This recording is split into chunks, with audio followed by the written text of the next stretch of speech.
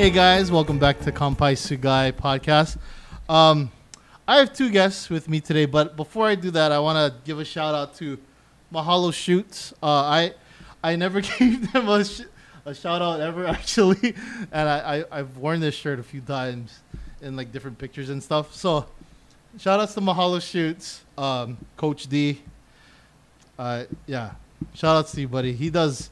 If you guys meet him or anything, he actually runs the Hawaii Entrepreneurs account as well. I don't know if you guys are familiar with them, but Coach D does quite a bit of marketing. So this is one of his brands. So yeah, shout out to you guys. Anyway, today we have two guests. Usually we have one-on-one guests, but today we have two guests, which is pretty cool, and I'm pretty happy because we got some good drinks. We taped it, but I don't know if you guys are probably looking at the can and thinking, I know what this is. All right. we don't have to cover this, but just for consistency, I'm covering it up. But you guys know what this is. All right. That's okay. You can see the M. All right. If you zoomed in, you can see the M. Anyway, got two guests with me today. I'm very happy because this is going to be an educational episode for myself and hopefully for you. So please give a round of applause for Alika Kane and Sean Culver. Culver or Cover? Culver. You got it Culver. right. Okay, good. And thank you. We're happy to be here. Thank you guys. Yeah. Thank you guys for joining. And then, so let's start this off because you guys run the howtocryptohawaii.com page. But yeah, let's start this off with how you guys got into cryptocurrency, first of all. I mean, it's such a, it's crazy. It's been around for quite a while, honestly, but it's still foreign to people, about the whole process, and it's kind of growing. It's evolving as well because there's more cryptocurrencies besides Bitcoin. There's Ethereum. Yes. I don't know the other ones. I had it and then I kind of forgot it, but there's other ones out there. So we can dive all into that. Yeah, we'll dive into it. Yeah, we'll have some fun, but. Yeah, tell us how you guys got into cryptocurrency. Sure. So I first got into cryptocurrency in mid 2017 before Bitcoin grew to $20,000 really quickly, but sort of in that time when it was growing more than it ever had before, and people were starting to hear about it for the first time. Really, I think a lot of us have maybe heard about Bitcoin before then in 2017. But we just sort of thought it was offhand, internet money, Silk Road, not really sure what it is, how it works, and who really cares. But 2017 is when a lot of people really first started to hear about it again and really learn about it. And so that's when I first learned about it as well. And I quickly became intrigued by this idea of natively digital money where there's only going to be 21 million Bitcoin. And so that sort of led me down the rabbit hole that a lot of people go on, where you not just learn more and more about Bitcoin, but you start to wonder, what is money even supposed to be? How does money work? How does money work today? Most of us don't really know how money works today. So over the last 4+ years or so now, it's been a steady journey into learning more about money, more about Bitcoin, more about crypto as a whole, and really being following and learning about this space more and more. So, Alika, pretty much the same time around as Sean, about 2017, started hearing about it. I think even Netflix had a little documentary called Betting on Bitcoin. So I kind of watched that and I was like, oh, this is pretty interesting. So definitely started looking into it and kind of, just what he said, started going down the rabbit holes like, okay, well, what is money really? And kind of, just kind of going along with that. As kind of like a local boy, born and raised here, you kind of, try to keep your ear out, especially for things, that kind of helps, I want to say help grow wealth in a sense, only because, everybody from here can relate, right? We have, high cost of living, price houses that are like, in the millions now. That's the medium range, and Yeah. even around 2017, it was still kind of high. At So a studio price. yeah, A exactly. studio You get housing, like for like $500,000, you get a Yeah. you get a studio, Mhm. right? So that's kind of where I started to look into this. This asset is something that can really help out locals here. Mhm. So yeah, and I've been kind of just following along, ever since then. Along the way, met a guy named Sean on the Honolulu Bitcoin Meetup group. He's kind of being modest. He actually wrote a book called The Story of Money. It's really great. Oh. I think a lot of locals, I would recommend it to a lot of people because a lot of people really don't, we don't know money that well. And myself, I only started, getting into it, only since 2017. Mhm. But, once you kind of, learn more and more about it, it kind of really opens up your eyes to everything. So there's actually three of us. There's another guy named Dustin Robertson. He's actually the founder of How to Crypto Hawaii, but he lives on Maui. So yeah. Wow. Right. It's funny, and thank you for mentioning the book, Alika. I was probably I'll going leave a to link- I'll leave a name link drop for it, at yeah. some point later, but you got it out right away. The Story of Money, the journey from shells and shekels to bills and Bitcoin is on Amazon and anywhere where Oh, I you like can that find title. books. And it's funny because I remember driving to work with my dad sometime in 2016 because we both worked in the same area, and we heard about Bitcoin on the radio, and I remember saying to my dad that this is the most obviously a bubble thing that has ever existed before. How can there just be a new digital money? And now here we are 4 or 5 years later. I have put out a number of pieces of educational content about Bitcoin and money, and we can talk about maybe some of those later. Yeah, let's get into cryptocurrency because I think a lot of people, especially here in Hawaii, maybe even on the mainland, it's still foreign. So, what is cryptocurrency at its baseline, and what can people get? Just the basics about it. Yeah. Sure. So I think one of the things that makes it so hard to understand cryptocurrency is that there's so many different aspects of it. Bitcoin is just money, and Bitcoin is trying to be a form of digital money, but other cryptocurrencies are trying to do other things. What do they want to be? Do they want to be social networks or NFTs or whatever? And for people who are just trying to learn more about the space, it can be really overwhelming to know even where to start or to find good information or to know what questions to ask or where to go. So for cryptocurrency, I think the first place to start is really trying to understand Bitcoin itself. What is Bitcoin? How does it work? And why does it matter? And so Bitcoin really boils down to it is a natively digital money that has a fixed monetary policy. So there's only going to be 21 million Bitcoin. Right now there's about 19 million Bitcoin out there, and every 10 minutes or so new Bitcoin goes out into the ether through the process of mining. But with money today, with dollars and the central banks and all this stuff, the amount of new money that gets created comes from the Federal Reserve. It's chosen how much new money gets created, where with Bitcoin, it's sort of programmatically defined how much new Bitcoin there's going to be each year until you get to 21 million. So, Interesting. Okay. right. So Bitcoin, really the simplest way to think about it is just a digital money that has a fixed money supply. And then from there, you can really get into some other sort of wild and crazy things. Alika, do you want to add to that? No, that was that was great actually. Yeah. So that's interesting. It starts off at a fixed $21 million in Bitcoin itself. Well, when Bitcoin launched in 2009, there were 0 Bitcoin. Okay. Bitcoin was launched by an anonymous creator under the name Satoshi Nakamoto. And it's incredible that now in 2021, with all the technology that we have, and with Satoshi's rumored Bitcoin making him one of the richest people in the world, that we're still not able to uncover the identity of Satoshi Nakamoto. We really don't Maybe know that's who me. he is. Maybe it's Hey, you. maybe it is you. No. So Bitcoin started at 0 in 2009, and every 10 minutes, a certain amount of Bitcoin is mined. It's found. You can kind of think of it like mining gold. Yeah. So the Bitcoin supply grows every 10 minutes. And every 4 years, Oh, it's fast. right, it grows by a small amount every 10 minutes. And every 4 years, the amount of Bitcoin that is mined every 10 minutes cuts in half.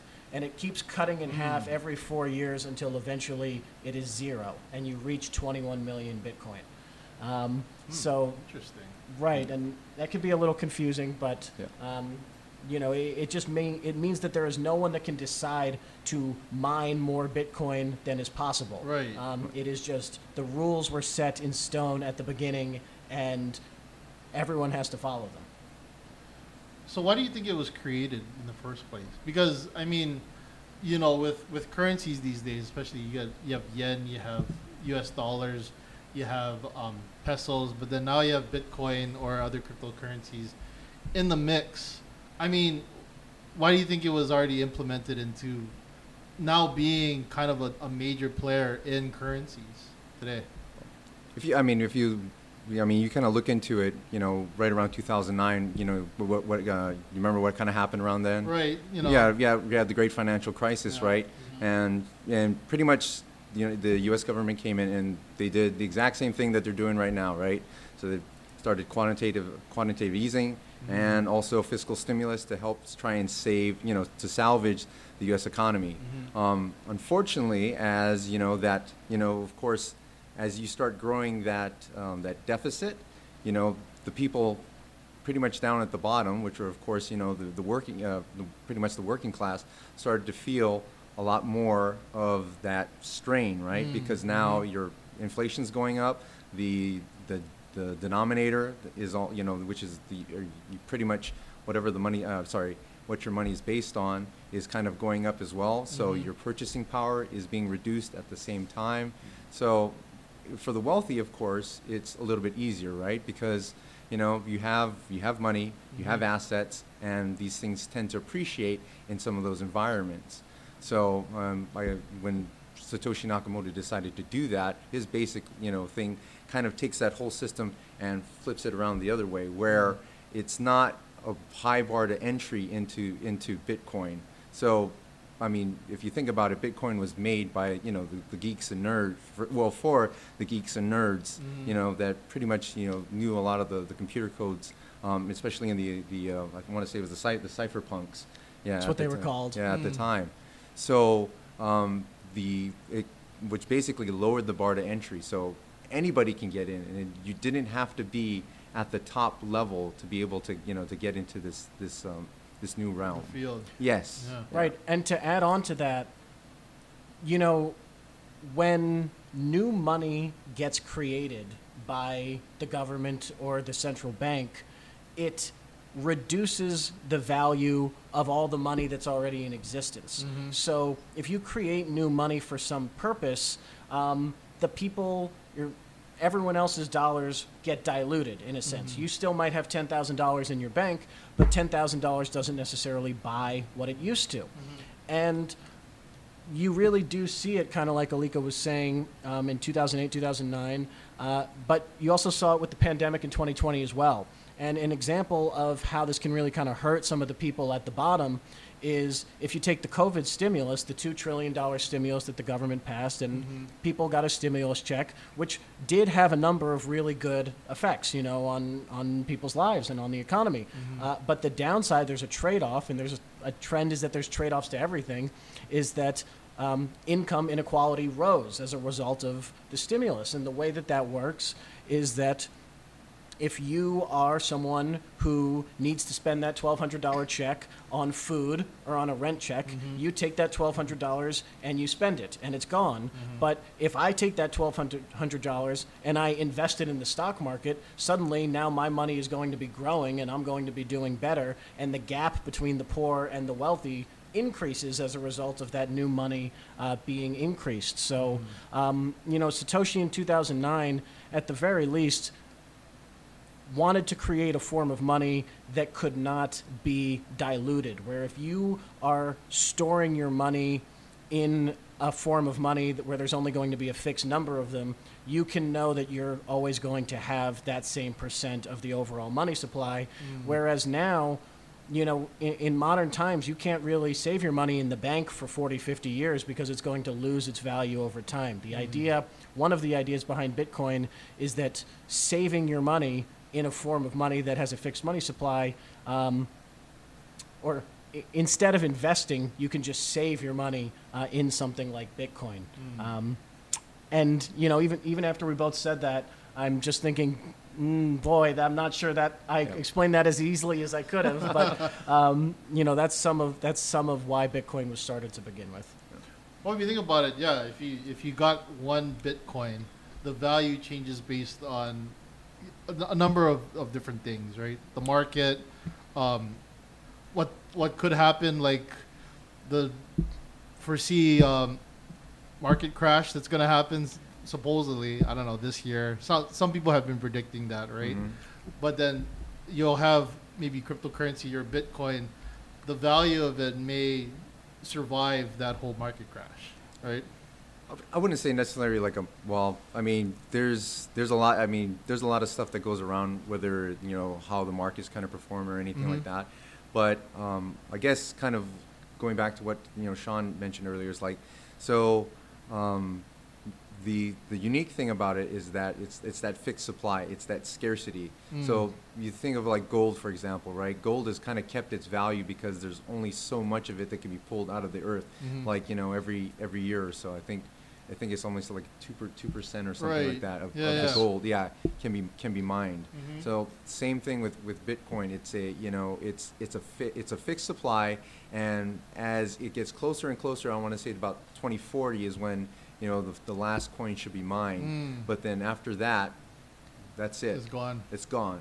I mean, I want to say necessarily it's gone, but that's it. There's not going to be any more of it. If you think about it, the more people that start to adopt into the the crypto narrative, or even just into buying Bitcoin in general, or even using it as some form of currency, then the value that it holds kind of just will go up. Right. And one more point that might help a little bit make things clearer. I've spent a lot of time reading about and learning about the history of money and how money developed from where it is to where we are today. And if you look at the history of money, the clear trend is that humanity has always moved from forms of money that were less scarce towards scarcer monies throughout history. So, money started off being things like shells and beads, and then gradually we moved to things like copper coins, and eventually we started going towards silver and gold, and we kept naturally progressing towards more scarce materials. And the reason that people naturally gravitate towards scarcer forms of money is because specifically they allow you to save money into the future. So if you have a form of money that cannot hold its value at all, it can only last 1 week before it's worthless, you go to work for 8 hours, and then you finish working, you get paid, and you know that you have to go spend that money right away because in 1 week it's going to be worthless. So you rush out and you buy all this stuff. But if you have a form of money that will be able to hold its value, you can sort of plan for the future better. You don't have to spend all your money on day one. You can buy what you need, and then you know that when a week comes, you have some money to buy food for that week or something. So the more scarce a form of money is, the more it allows the ability to hold its wealth into the future. And up until around 50 years ago, maybe 100 years ago, if you want to talk about the demonetization of gold a little bit more, but we've naturally progressed from 10,000 BC when money first started towards gold being the money of choice because specifically it holds value best over time. But the problem with gold is that it is heavy, you can't send it easily, and in a global internet connected world, you simply just can't use gold. It just doesn't work for a globalized economy that we're in today. And really that difficulty in transporting gold and using gold, as well as the fact that governments cannot manipulate the money supply as easily if they're tied to an amount of gold, has sort of led us to where we are today, where now we all accept that paper money is the money that we use. It's been that way for about 50 years. But with something like Bitcoin, now you have a form of money that is even more scarce than gold. There is an exact fixed 21 million cap, yet it's so portable that I can send money to someone in, Japan or Russia, and it will get to them in 10 minutes. So you sort of combine the scarcity of gold with a form of money that's even more portable than the dollar, because, if you try to send $500 to Russia right now or Iran, good luck. And the government's going to show up at your house. Right. They're going to show up at your house. So you get something that the more you look into it, the more most people find really fascinating. And there's a reason why there's very few people who get into Bitcoin that later decide, actually, this isn't interesting anymore. I'm going to stop now. It's really that once people get in, they're in, and they're not going anywhere. And then, other cryptocurrencies are trying to do things that are different than being money. And that's where the whole crypto scene is now, that we haven't talked too much about. We talked mostly about Bitcoin so far, but why don't you, Alika, talk a little bit about what maybe other cryptocurrencies are trying to do? So, I mean, you kind of mentioned like Ethereum, and then there's a few. So if you think about like Bitcoin was the purpose of, they all kind of serve different purposes. So Bitcoin was basically designed to replace, fiat money. So like your dollar, your yen, whatever, your renminbi, whatever you have. Ethereum is a little bit different. It took that, and then it also built an ecosystem on top of itself. So if you think about like your app store, right? So you can go inside your app store, you can download all these little different apps, and they do different things to help you, be more productive, keep track of your schedule, or help you work out and everything like that. And basically, that's kind of what Ethereum is. Ethereum kind of started. And on top of that, you also have you have decentralized financial apps on top of there. So almost in the sense like crypto banks, if you will, live on top of Ethereum. NFTs, a lot of NFTs, actually the most popular NFT site, I want to say in the world, OpenSea, is actually on top of Ethereum as well. So yeah, and I can just like rattle off a whole bunch, because there's, I don't know, I mean, I really didn't do like a full count of how many cryptocurrencies out there, but they're all out there, each trying to with their own specific type of purpose. So yeah. Right. There's more than 1,000 of them, for sure. And one thing that we didn't really highlight about Bitcoin that's then related to all the other crypto stuff is the key point that Bitcoin is decentralized, which means that there is no entity, there's no person, group of people, country, or government that's in charge of Bitcoin. There's no one in charge of Bitcoin at all, and as a result, there's no one single point where Bitcoin can fail. Anyone on their home laptop can run the Bitcoin software that helps keep the Bitcoin network up and healthy. There's tens of thousands of computers that are running Bitcoin around the world, and that sort of decentralization makes the network essentially unstoppable in the sense that it will always keep running. Every 10 minutes, a new Bitcoin block will be done. And again, the key feature is that the rules were set at the start of the Bitcoin protocol, and the rules are the same for everybody. So, we know now in the dollar that if you have more money, you have more power than people who have less money. The rules are not the same for the people who have more dollars. They can manipulate the laws, they can do whatever, they can get ahead because they have more money.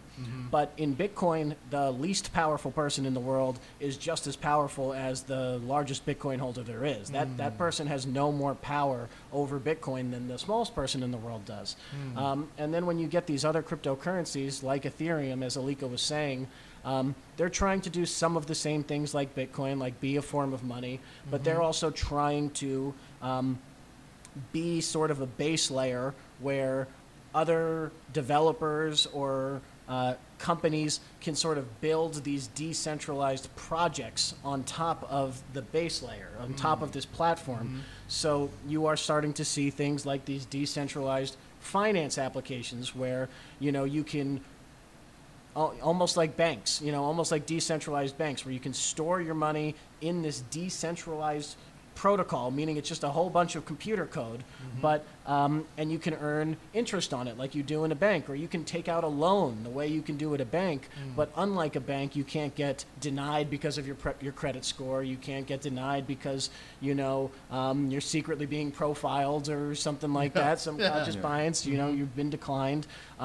We're starting to see these decentralized applications where, again, the rules are supposed to be the same for everybody. So you can think there isn't one yet, but imagine a Facebook where you don't have two different sides fighting about what should be censored or what shouldn't be censored on Facebook. Facebook has too much power. They're collecting all this data from people.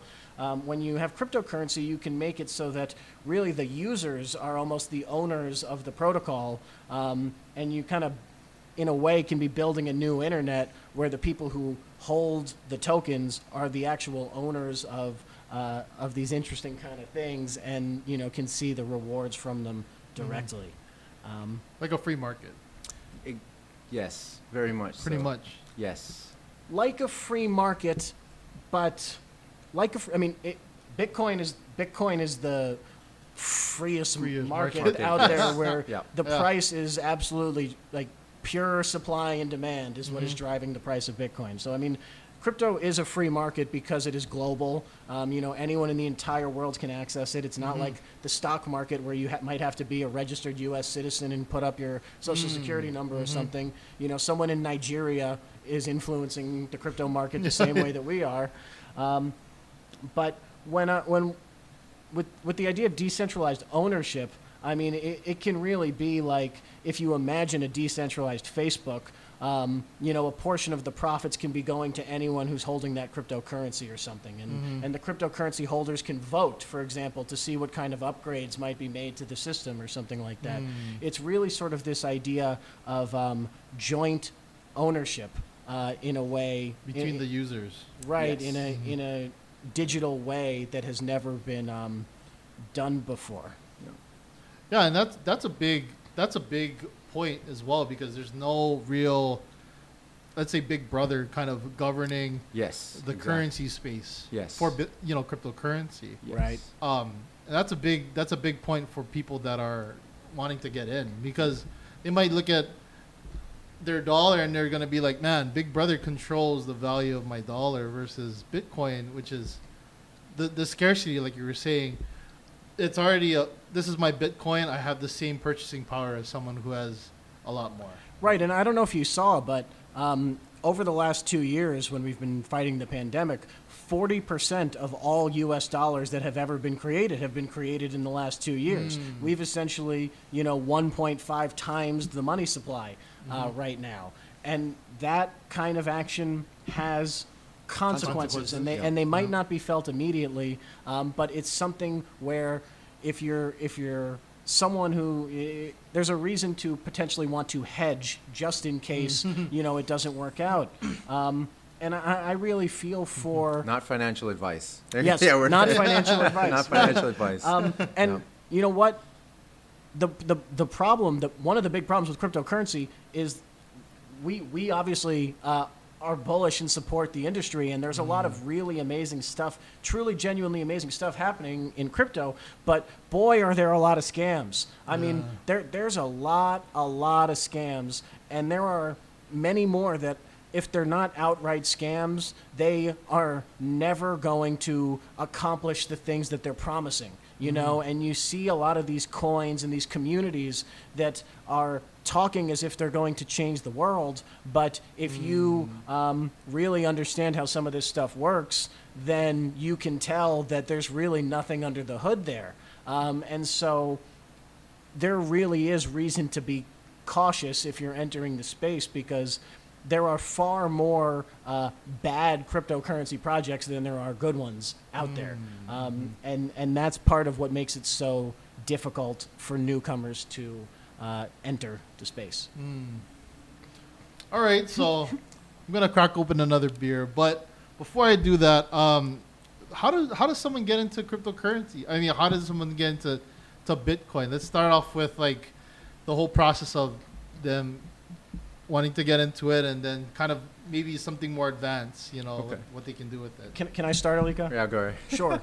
You know, for a lot of people, conversations like this might start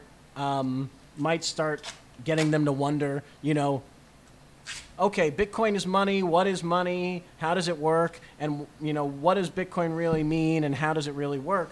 And so my book, The Story of Money, you know, was written for people sort of asking this question for the first time. What is money? How does it work? And how does it affect us in more ways than we realize? So the first part of the book is what is money and what is the history of money. I write about the entire history of money from, you know, before there was money up until where we are now.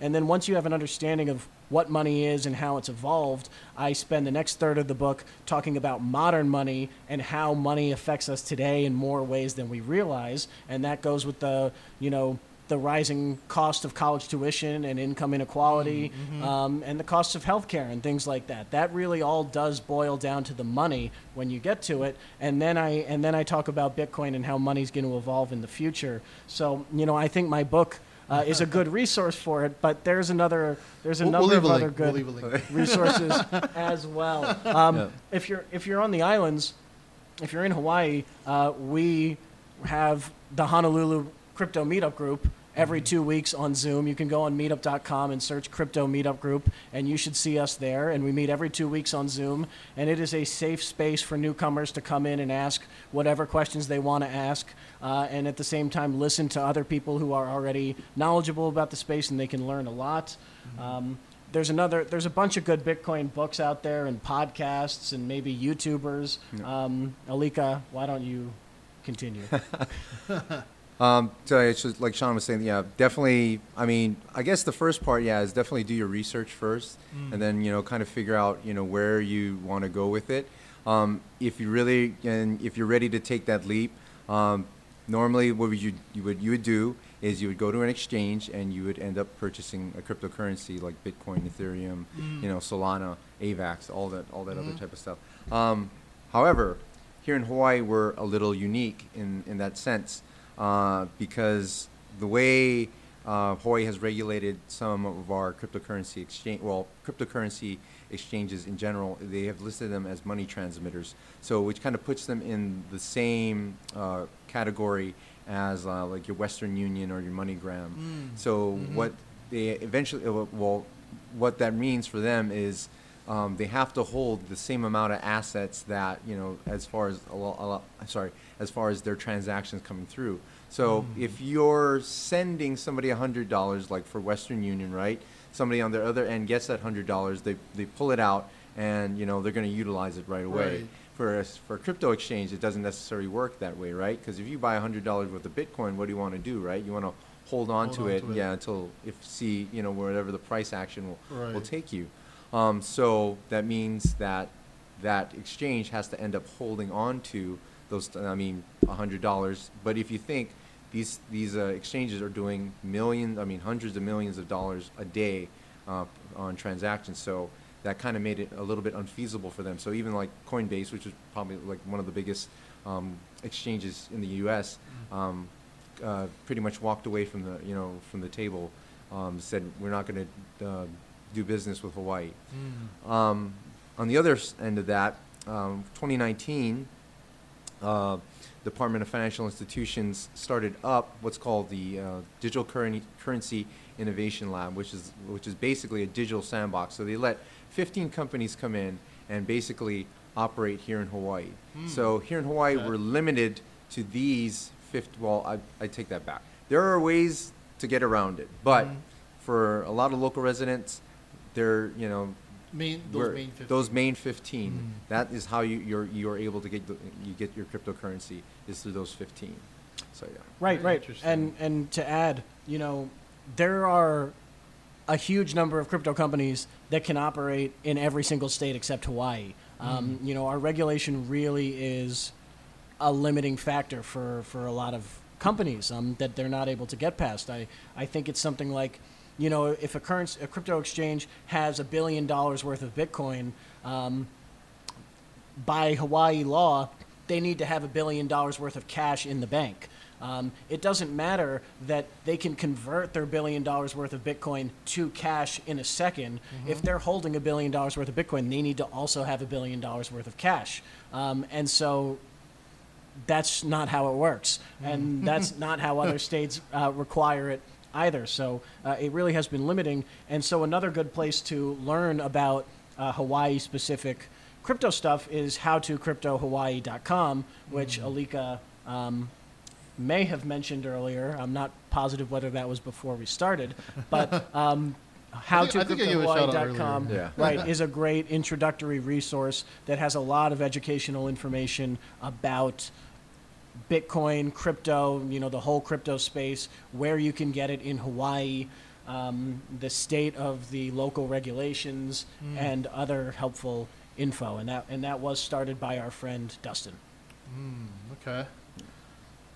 So, just to build off of that, I know this is another question I asked when I emailed you guys, but how do you distinguish like a scam? Maybe let's just say people that are creating their own cryptocurrency, but then, you know, newer players, but maybe they're promising something that's not really good. So what's some like maybe some things that people can look out for? So it just depends. So you have to you can go to their site, and then they have either a roadmap or a white paper, which basically kind of lays out, you know, their whole, you know, where they're going or what they intend to do with it. The ones that I would avoid is basically where there's a lot of hype around it.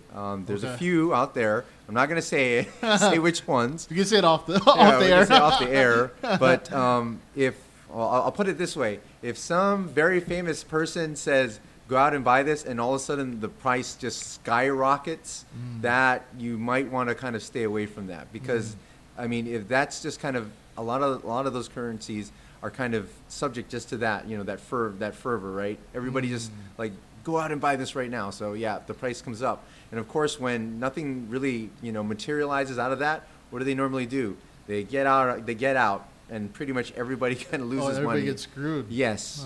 Yeah. Right. And it really is hard in crypto because there are a lot of, you know, yes, you can do the research that Alika was talking about, but there are a lot of really good looking website. Yeah. I mean, you know, and again, it's usually not quite a full scam, you know, where it's like an outright scam, but it's not what it's promoted to be and not what its followers say that it is. And there's really popular projects out there that are really nothing more than hype. And I won't say any of them. If you come to the meetup group and you want to know whether you should buy a coin, I might yell at you, you know, if you, I might go into one of my rants if you mention one that I think is overhyped, but it's the truth. It's really hard. It's really hard for newcomers, and I don't really know how some people should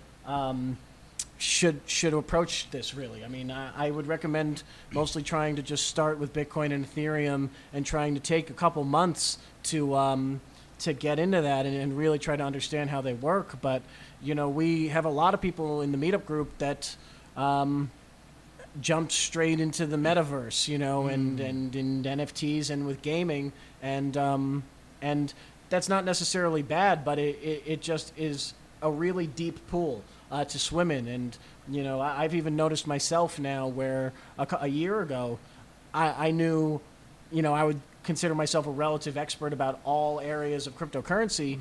Now crypto has gotten so big that there are areas where even I, you know, cannot take the time to understand everything. And, you know, gaming coins, for example, I don't have the capacity right now to really understand or tell you what's good, what's not.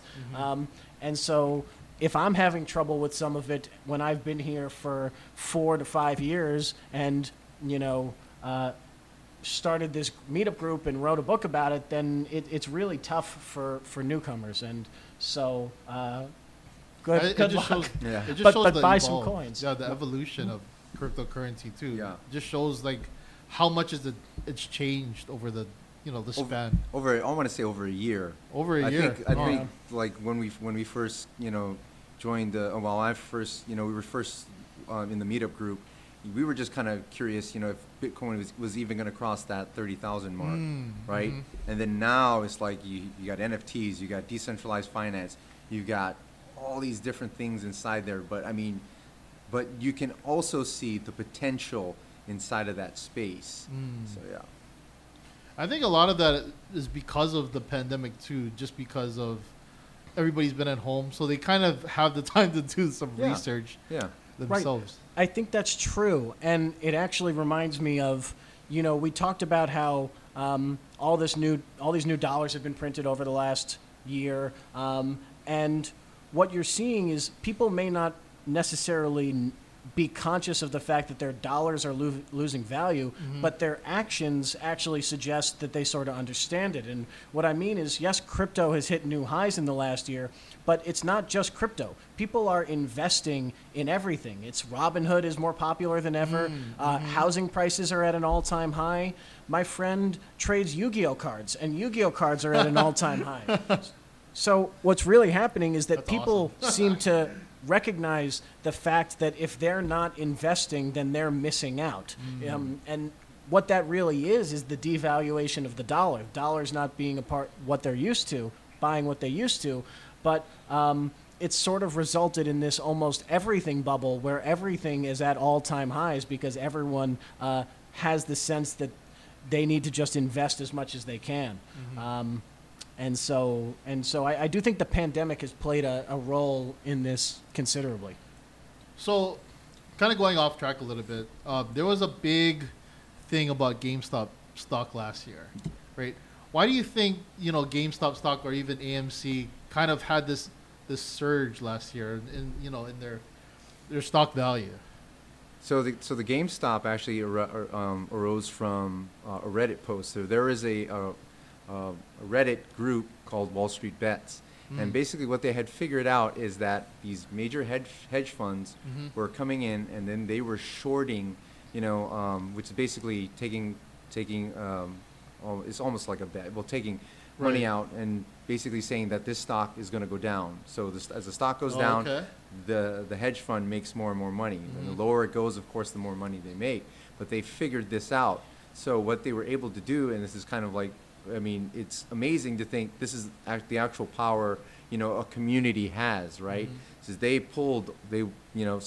blasted it out on Reddit, and everybody went in and they bought up GameStop so much to the point that the price of the stock started to skyrocket, and all these hedge funds now are on the opposite end of that. And when it came to, basically it's called a margin call, when they come out and it says, okay, you didn't sell it. You shorted it, which we gave it to you at this price, but now it's at this much. You have to pay up this premium. And basically, they actually had to pretty much, go to other hedge funds to help, basically cover their short.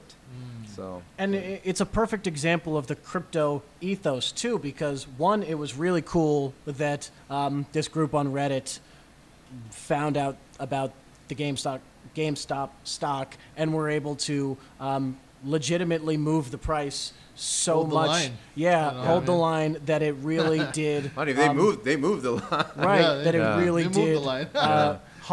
not harm, but they got back at these Wall Street bigwigs that were betting that the stock was going to go down. But then certain stock trading platforms like Robinhood, I believe TD, and a few others, at one point actually halted the stock, so you could not buy GameStop stock anymore. You could only sell it. They made it so you couldn't buy it, but you could only sell it. Right.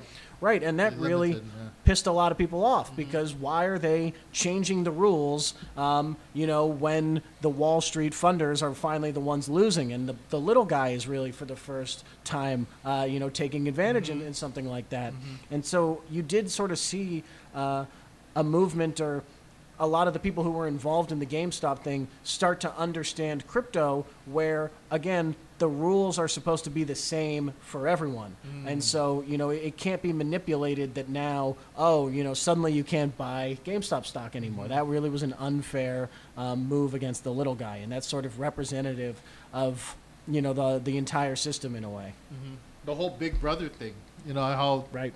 maybe the Wall Street, the Big Brother, is controlling the market in a way, and then people, now that they're losing, they have a way of controlling it again. You know what I mean? But Exactly. like you were saying with Bitcoin, because it's a free market, sort of a free market, everybody kind of has their own right into it, and it's community based, user based. Yes. You know what I mean? So Right. With Bitcoin, there has never been anything in history where the little guy has gotten to front run the big guy, like what is happening with Bitcoin, where up until the last year or two, really, there were millions, tens of millions of regular, everyday people that owned Bitcoin before a single Wall Street company owned Bitcoin, or a single public stock, or even today, there's one government, El Salvador, that has made Bitcoin a legal tender, a legal really currency. interesting. Right, yes. Bitcoin is on par with the dollar as a co-currency of El Salvador. They've been doing that for the last year or so. Interesting. And really, it's the first time in human history that the little guys have gotten to front run the big guys in this way to such a degree. And you still can front run the big guys, because as it stands today, there's a handful of companies in the S&P 500 that hold Bitcoin on their balance sheet. There's one country that we know about, El Salvador, although probably Iran and Russia are probably holding Bitcoin that they're not telling us about. But the masses have not really arrived yet on that sort of big fish level, and it's really a bottom up thing in a really special and cool way. So let's switch topics a little bit. Let's talk Yes. about NFTs, because we've thrown NFTs, that term, around quite a bit in this conversation. But I mean, people probably wondering, what are NFTs and how come it's become so popular maybe in the past couple of years? This whole term. Let me do how what they are, and then you talk about them more. All right. Okay. The idea that something can be digital and scarce is something that had never really existed before Bitcoin, right? If I have a PDF file and I send it to you via email, now we both have a PDF file. There's two copies of that file. You could never really have something that was digital and scarce. Maybe companies would try and put some sort of DRM on something, but that's not really inherently scarce. Bitcoin was, what Satoshi Nakamoto did was find a way to make a digital good scarce, so that there's never been and there never will be a counterfeit Bitcoin. You can't forge Bitcoin or anything like that. And so an NFT kind of takes that to another level, where you sort of have decentralized scarcity in the form of like an art project. You can have, you can verify that if you own this picture on the internet, that you are actually the only one that can own it. So, The scarcity part. the scarcity part, this digital scarcity part, is where the NFTs come from. And, money is fungible. NFT stands for non-fungible token. Money is fungible, which means if I give you $1, it doesn't matter whether I give you this dollar or this dollar, right? Each dollar is kind of the same. But most things in our life are not fungible. If I give you the keys to my car, it won't fit in your car or anything. It's sort of Yeah. unique. So in NFT means that it is unique to itself. It is not one of a piece, and that it is still provably digitally scarce through blockchain, that has not existed before. And they have been absolutely hype for the last year or so. Yeah. So again, they have gained a lot of popularity. I'd say more along that line as far as like digital scarcity. I think the first ones that actually kind of like made that, you know, that statement of, okay, this is actually, you know, a market that, you know, where people can actually, artists can actually make money. Is, have you ever heard of the artist Beeple? No. So I've not. yeah, so he, you know, designed these different pieces, and they were minted as non-fungible tokens, and they were auctioned off at Christie's, and he ended up Okay. making $69 million Okay. off of that auction. Awesome. So, and kind of after that, you started seeing a whole bunch of, you know, different projects start to pop up. Some of them that have been around for, you know, for a while, that actually were there since the beginning, like CryptoPunks, CryptoKitties. You know, those prices started to skyrocket because everybody started to pile in. Have you ever heard of Bored Ape Yacht Club? Okay, I've heard of that. Yeah, one. so Bored Ape Yacht Club. So, and their price kind of started after. I mean, well, they were already, you know, kind of up and coming, but then you had celebrities start buying a lot of that, and of course that drove the price of those, you know, like pretty, sky high. I think Eminem just purchased one for, I think, like $450,000. Damn. So, Right, yeah. the ape kind of looks like Eminem. Yeah. So I guess I mean, but the other part to the NFTs is that the way NFTs work is they, you know, there's a smart it's called a smart contract that's actually, you know, built into them, and basically the smart contract executes on, you know, a certain set of rules. So if this happens, then this happens. So NFTs, as far as art, is actually, you know, great for artists because now I can, you know, normally if you sell a painting, right, it just goes to one owner, and if that owner, you know, buys it from you, you make it, you know, say you sell it for $100, you know, you make $100, right? If that owner goes and turns it around and sells it for 200, now he's actually made his investment back, and so on and so forth. But the artist never, you know, really receives anything except for credit after that, right? So the way NFTs work is actually built in where the artist, you know, can continually receive, you know, the benefit or the I want to say like a percentage Right. of the next sale. So as his art appreciates, pretty much he's also making money off of that as well. So as if his art kind of gets sold more and It's a more. win-win. Yeah, for it him. is a win-win. Yeah. So I think that's kind of, you know, one of the other aspects to it, and why people, you know, tend to get into the NFT space. And even so is like either making NFTs, or, you know, a lot of times nowadays people are flipping NFTs. So they'll buy an NFT for, you know, X amount of money, and then, you know, just turn around and sell it for, you know, a higher profit. It's kind of like a royalty in a way. Yes. That's exactly it. It is. Yeah. Yeah. Right, it's a royalty where every time it's sold, you get that royalty, right? If I sell it to you, I did the art, I sell it to you, I get, you know, Percentage. percentage. But Yeah. then you sell it to Alika, and I still get a percentage of that sale Yeah. too. So it is cool. You know, like with cryptocurrencies, now there's lots of NFTs that are not going to make you any money. You know, where lots of people are putting these art projects on there, and then they're not going to sell for higher, and people are buying them. And unlike with a cryptocurrency, you know, if I buy crypto and the price goes down and I want to sell it, I can sell it for a loss. If I buy an NFT and nobody wants it, then I'm stuck with it. You know, just like I'm stuck with my barn owl that I own. Right, just you like know, some- that nobody wants. It's like inventory in a way. Right. Yeah. So, Yeah. but still, this idea of digital art is definitely cool, and it's definitely a real application for things like art.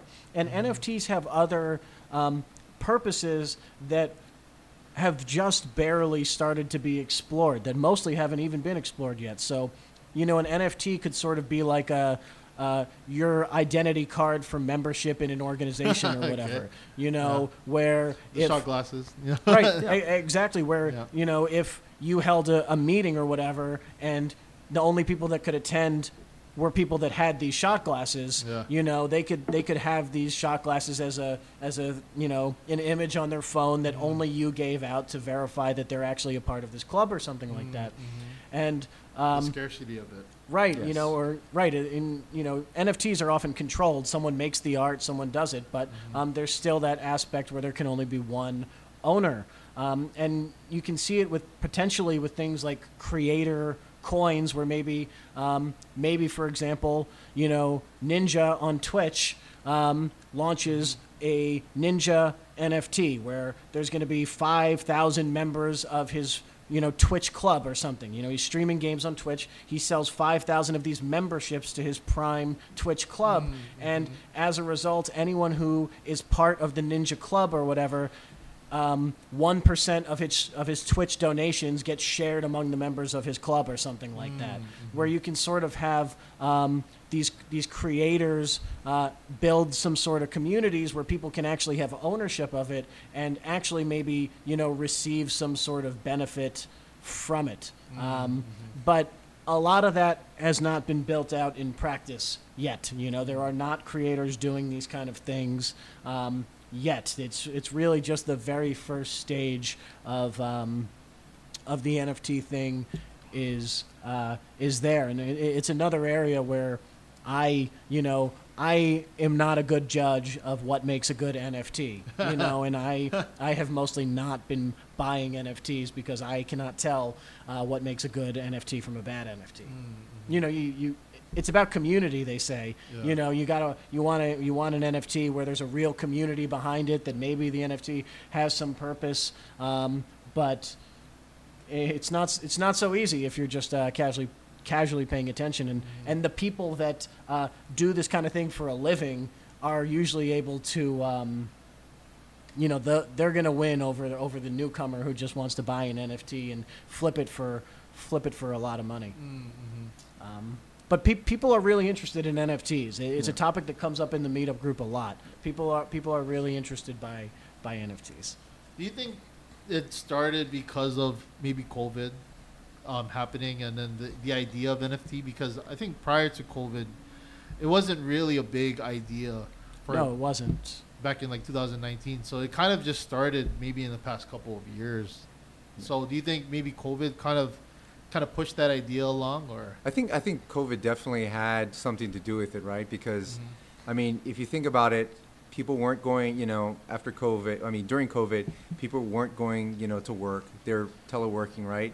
So, I mean, myself. Yeah. So, I mean, so you've got that, you know, that now you've got a little bit more, you know, time on your hands. And I'm pretty sure some of these people are, you know, could have done the research and also come up with this you know, this idea and then pursued it, right? Because you're not always, you know, you don't always have to be going into the office, kind of expending your time over there. Right. You can control what you're doing, and then you can also, you know, kind of follow whatever other, you know, idea you might actually have. So, I mean, it could be. I mean, honestly, I'm not too sure where, like, the idea of NFTs originated from. Right. I hadn't really thought about that either, but I do think there's something to the idea of people being more comfortable having a digital identity with the pandemic, you know, when everyone was remote, and that, you know, if you have a certain NFT as your profile picture, you are more identifiable than if you have, you know, your dumb face on your Twitter picture or something, you know. So That's a good point. I do think you know, we've become more comfortable being digital as a result of the pandemic, and the people are using NFTs for sort of a form of digital identity, digital profile picture kind of stuff. So I do think that makes a lot of sense. If you go on Twitter, you can see that, like, people, like, actually that's their profile is their NFT. Interesting. Yeah. Right. Yeah. I mean, in our Discord Yep. group for the meetup group, we've got our Pretty much NFTs everybody's got as an our NFT. picture. Yeah. Yeah. Ours aren't worth very much, but Yeah. still. Do you guys have some ideas for, like, maybe if you guys were to get into the NFT space more, and then, like, different designs, different things, you know, then you can build a community off of, and then There are some local artists that Yeah. you've gotten. Yeah, so actually, there's a few here, like, based out of Hawaii. Actually, I think you're kind of mentioning, so Project 808. Yeah. Project 808. 808, Yeah, is actually, you know, I think one of the gentlemen you mentioned earlier. Yes. Yeah, so that's one of their projects. Coach D, Yeah. Coach Darren. if you remember Farmers Market Hawaii. Yes. Yes. So they actually came out with their own NFT called the Angry Natives and that's on Okay, I've OpenSea. seen that. Yeah. Yeah. There's another one called Aloha NFTs, and then they have other ones. And actually, I think they're about to release like some NFTs made by some pretty well-known local artists. And I think the Hawaii Technology Development Corporation also did an NFT auction with Jasper Wong, from Powwow, and Punky Aloha, and then Wooden Wave also. Yeah. So that was more of a fundraiser, but they did it. They did NFTs also. So I mean, there's a lot of momentum going into that space. So yeah, as far as ours, I think. I think we're more comfortable kind of like being on the outside and kind of watching how things develop, and then maybe it's like I think we'll dip our feet into it. Sean and I've kind of like bought a few NFTs here and there, but just to say, I'm gonna say just to say, but just to see what it's all about. Become. Yeah, exactly. Right. I've had the idea that it would be fun to make NFTs for everyone who's come to the meetup group a couple times, get their own picture or something, but it doesn't really work because one, that's a lot of effort. I am not an artist. I don't know how I would design an NFT, although I did learn how to actually mint them. And secondly, it wouldn't earn any money. It would just be something that I'd want to give to the people of the meetup group to be their own fun little thing. So there's no plan in the works there. No, never mind. I'm like, can the meetup group find a way to do something? But I'm pretty sure they could. We just have to. I mean, You got to plan it out. You can plan it out, but I mean, if you think about it, a lot of the cryptocurrencies, the NFTs, they're all based around communities. Yeah. So if you can get a very strong community behind you, I mean, you've got something. This could be the idea for it. You know what I mean? Yeah. Like just the start right I mean, here. if you wanted, you could start your own like Kanpai Sugai, type of NFT, and then it's I like thought about it. Yeah, exactly. And all your followers, and basically that token or that NFT that you have is basically, you can, put it up to, personalize it. That way they have, some form of connection to the group itself too, right? And then it's like, you can always put it up for a vote. All right, hey. I want you guys are in my community. Who do you want me to interview next? And then they can kind of come up with that. Yeah. Yes, we look forward to our guests on the pod NFT, commemorative NFT, coming up. Yeah. You know what's crazy? So speaking of podcasts, so I had this idea back in 2020, actually, beginning 2020, because I wanted to do a podcast like networking group. So, doing an NFT for that kind of could build off of that. But, because I know a lot of other podcasters. And, it's weird for Hawaii, talking about scarcity, right? There's a lot of podcasters, but they don't know each other, right? And, for myself, I'm able to, just connect everybody together and say, hey, they do this podcast. They do this podcast. I can name some of them now, but if I drink a little bit more, maybe I'm gonna forget their names completely. But I can think of them now, and they just don't know each other. Yeah. Right? And I think in a way, podcasts could be a community-based thing, kind of like NFTs. No, it can, and there is a way you can do something like that. I don't know off the top of my head. I'm not sure the way that it earns you money per se, but it does create the community. Yeah. For you as a podcaster though, there would be a way to do something sort of akin to like a Patreon or whatever, where say, everyone who owns the NFT is giving you some sort of money. They're buying your NFT for whatever price you set, and you say back as a result, anyone who gets an NFT, 5% of the show's sponsor revenue will be distributed among NFT holders or something. And as a result, you sort of have this creator community economy thing. Yeah. It's a win-win. Yes. Right there. Yeah. Right. It can be. It's cool. Yeah, It's it it's could be. cool, and it hasn't really been explored yet. But that's the way that an NFT can be something more than just a picture of an ape, which I Yeah. was looking at today, and they're going for $250,000 Oh, jeez. for those pictures of apes. Yeah. All right, so going back to cryptocurrency, let's just talk about the future, right? Let's just say maybe like 5 or 10 years from now. Where do you see the space for cryptocurrency kind of going in maybe these next 5 or 10 years? I guess the easy answer is I don't know. But up. But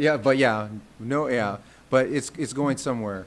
I think a lot of if you get with a lot of the people in that have been in the crypto space for a while, they'll tell you this is where everything is going to head up. We don't know the end picture of it all, but it's all heading this way. So I mean, you think about just like NFTs, and now you're starting to have the metaverse, right? Like Facebook changed its name to Meta. Facebook is like I think it's a somebody's $1 billion market, but they changed their entire business model just to focus on that the metaverse. So you can see like how serious they really are about about where everything is heading to. As far as like NFTs, this is just my crazy view of the future, right? So NFTs are pretty much a way to digitize something that's scarce or rare. So you think it's not necessarily like you just think a piece of art. You think of like the title for your car, the deed to your house, anything that you want to put on that you need to verify that I am the rightful owner of this piece of property. That's what you can do with an NFT. Yeah, and Great point. yeah, and then the other thing to it too is like what I'm kind of starting to learn or hear about too is that all these different say your different chains, right? So Bitcoin operates on its own blockchain, Ethereum operates on its own blockchain. All the other there's other cryptocurrencies that operate on all these different blockchains, but eventually they're going to start building these little bridges between each other. So everything that is so you're not necessarily limited to one blockchain. Things can cross over to each other. And I guess one of the big things that everybody's kind of always getting big about is the metaverse, right? Have you ever kind of seen Ready Player One? Yes. Yes. So you think of it in that sense, right? Where now you have this massive video game or different sets of video games that you can jump. Crossover. You can cross over, yes. And whatever you get inside this metaverse, you can take it to this metaverse. Yeah. So that's where, a lot of this stuff is eventually going to end up. Yeah. Right. And with the metaverse stuff, yes, Ready Player One, I'm with you. And I don't know if you've ever been in VR. Like I have an Oculus and VR is really cool, like right now, today. Like it works way better than I think a lot of people realize how crazy VR can be. I was playing this Darth Vader game in VR, and I was it was really impressive. You really kind of feel like you're in another world. And with crypto in general, what crypto really does, what Bitcoin started is sort of taking out the middleman and putting services and projects and money directly in the hands of people. So, if I hand you a dollar bill, I give you the dollar bill. I own the dollar bill. I gave it to you. If you want to pay me digitally, it doesn't work like that at all. If you send me a Venmo, the payment goes through Venmo, your bank, my bank, and Right. someone else. There's a lot of intermediaries when we do things digitally now. And one of the ideas behind Bitcoin was to make digital payments essentially the same as when I physically hand you a dollar bill. When I own my Bitcoin, there's no intermediary. And when I send it to you, it doesn't go through any intermediary. It is Different channels, directly peer-to-peer. And crypto as a whole does that same thing by putting users directly in contact with financial applications, with banking applications, and art and users. And it's why some people have referred to crypto as the user-owned internet, where instead of things like Twitter and Google and Amazon and all these giant companies that are the ones providing these services, you sort of have the users owning these protocols and these services themselves, and it's the user-owned internet. And at the same time, even though it's not always like that for most people, but it's much faster and more efficient to utilize crypto networks sometimes than going through things. I mean, certainly the banking system, but even other things as well. And so where it's going, I think, is towards this idea where you can even have regular companies utilizing crypto kind of protocols to be directly in touch with their users in a way that doesn't work the same when you have to go through all these closed doors, board of directors, shareholders making all these sort of decisions. And so where we're going is up. Is up. It is. This is not financial advice, but we are we really believe that we understand what we're talking about here. That we understand the technology that we're talking about, and that this is a step forward that is going to meaningfully,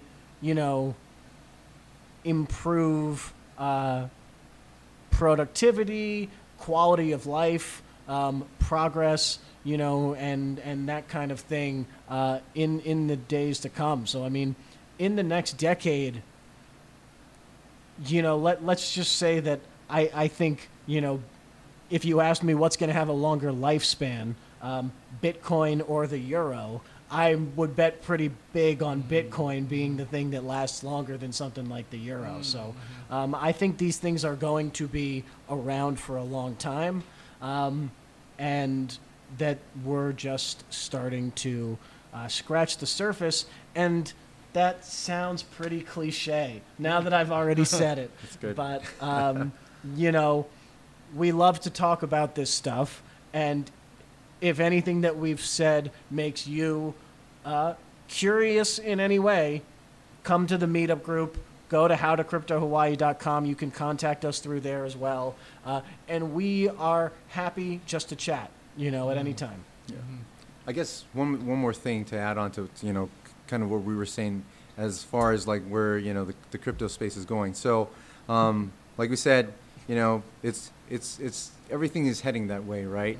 And I think the big thing, especially, that we're trying to do with, one, the website, and then two, the meetup group, and, just the rest of our office, our other efforts, but even just coming to, talk to people like, people like you, and to let your users know that, your audience know that, so remember when I mentioned that Digital Currency Innovation Lab, right? So that ends this year, June 30th, 2022.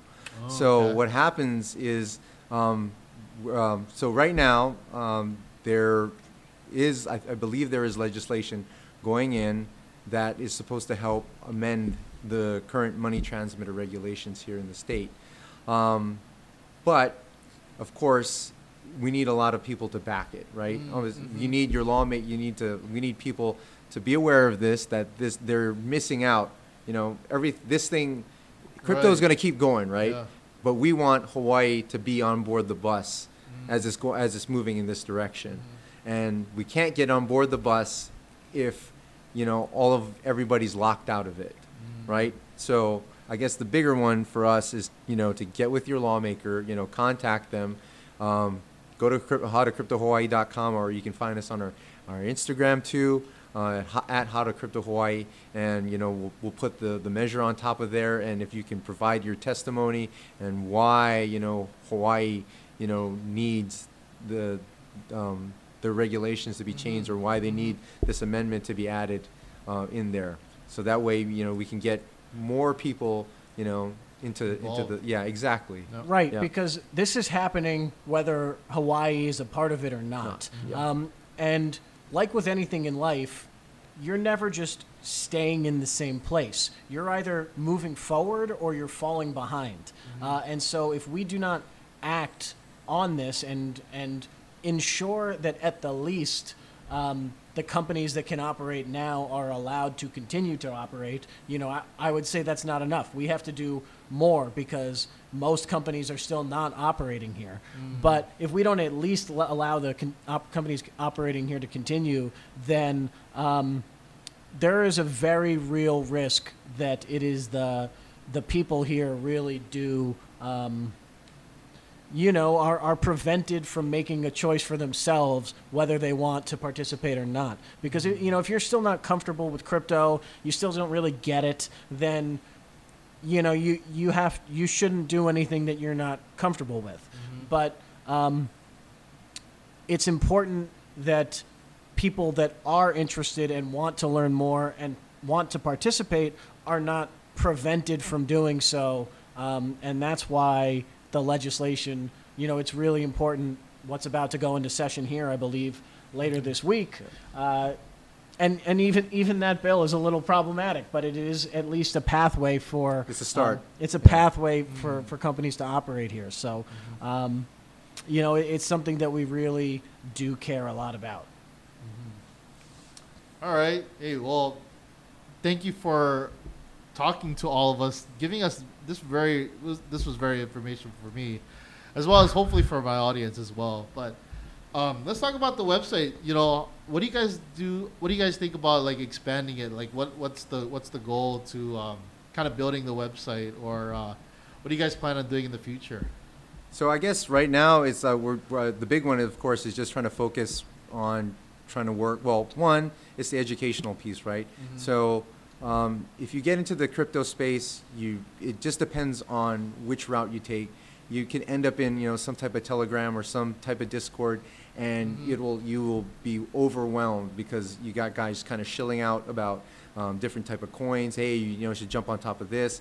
You're going to see charts on top of there, and if you're not accustomed to a lot of it, it's going to be overwhelming, and a lot of times it turns a lot of people off to the space entirely, right? Because I don't understand it's it. Overwhelming. It is. It's too much. There's too much. I don't want to. I don't want to have to deal with it. So you lose out on that. Our thing is to try to bring people in, and try to make it, a little bit more, easier to digest. So, we kind of just walked a lot of the steps. Like, Sean's got a great article, and pretty much what he explained here. What is Bitcoin? What is a blockchain? What is a wallet? Why do you need a wallet? All those little things. So, you can kind of do a little bit. Yeah. So you can kind of just walk yourself in, and if you want to start to run, we've got, okay, this is the certain exchanges that are allowed to operate here in Hawaii. You can go to these, and if you want to buy, cryptocurrency, you can. But there's the educational piece, and I think the other part, of course, is trying to work with some of the legislators to be able to help bring their awareness onto why it's so important to have something like this here in Hawaii, and why of course our regulations have to be changed to allow this. Right, and with the website and the meetup group, what I've been thinking about that I haven't quite nailed down yet is how to turn how to build more of a community, an active community. We've got the meetup group, which is a semi-active community. It's not really meshed with the website. We've pointed to the website, and now I've linked to it on our bi-weekly Google Doc that we have for topics. But there's some way to develop community more, build a stronger community. We just started a Discord, but it's not exactly popping yet. That I think hasn't been figured out yet. So there's room to grow there. I have an idea that I haven't shared with Alika and Dustin yet, but for now, I think we want to continue adding good content to the website to at least provide a good space for people to learn more about, where at least they can get some of their questions answered, and then maybe come to the meetup group too, where we can really get into anything that anyone wants to talk the about. nitty-gritty stuff. Yeah, Yeah. I mean, yeah, whatever anyone wants to talk about. We get lots of people come just ask where can they buy crypto in Hawaii, you know. Simple things is fine. It is a safe space for complete newcomers that don't know anything about crypto, and it's also a safe space for crypto nuts to get really, you know, Yeah. weird Yeah. with it Some sometimes. of the guys like I mean, even for us, some of them are just like talking like up here. And I'm like, Right. wow. In the Yeah. last couple months, some really smart people have been coming to the meetup groups more often, and so it's been really interesting to see. We've been having some good discussions there. But you know, I think that idea of what the community element still feels fragmented to a degree where I think there's room for something there that we haven't quite nailed yet. I think a good point for even like my audience today is the simplicity about, you know, joining a group to understand how they can get started. I think awareness probably is the start of it, because maybe, like you were saying before, people might join a Telegram group or a Discord group. They might just get overwhelmed with things and then they quit really early on. So having something like a discussion, something, you know, the breakdown, or even going to a website and having the breakdown of certain terms, blockchains, NFTs, what is cryptocurrency from the baseline discussion, I think that's helping communities out to understand, especially for Hawaii. Then people from Hawaii will be able to be more encouraged about getting into the space, or even then the community can grow from there. Yeah. You know? Right, because we're definitely not connecting with as many people as we could. I mean, not many people are going on meetup.com, you know. I'm surprised that the group has even grown to the 160 members that are on there as it is.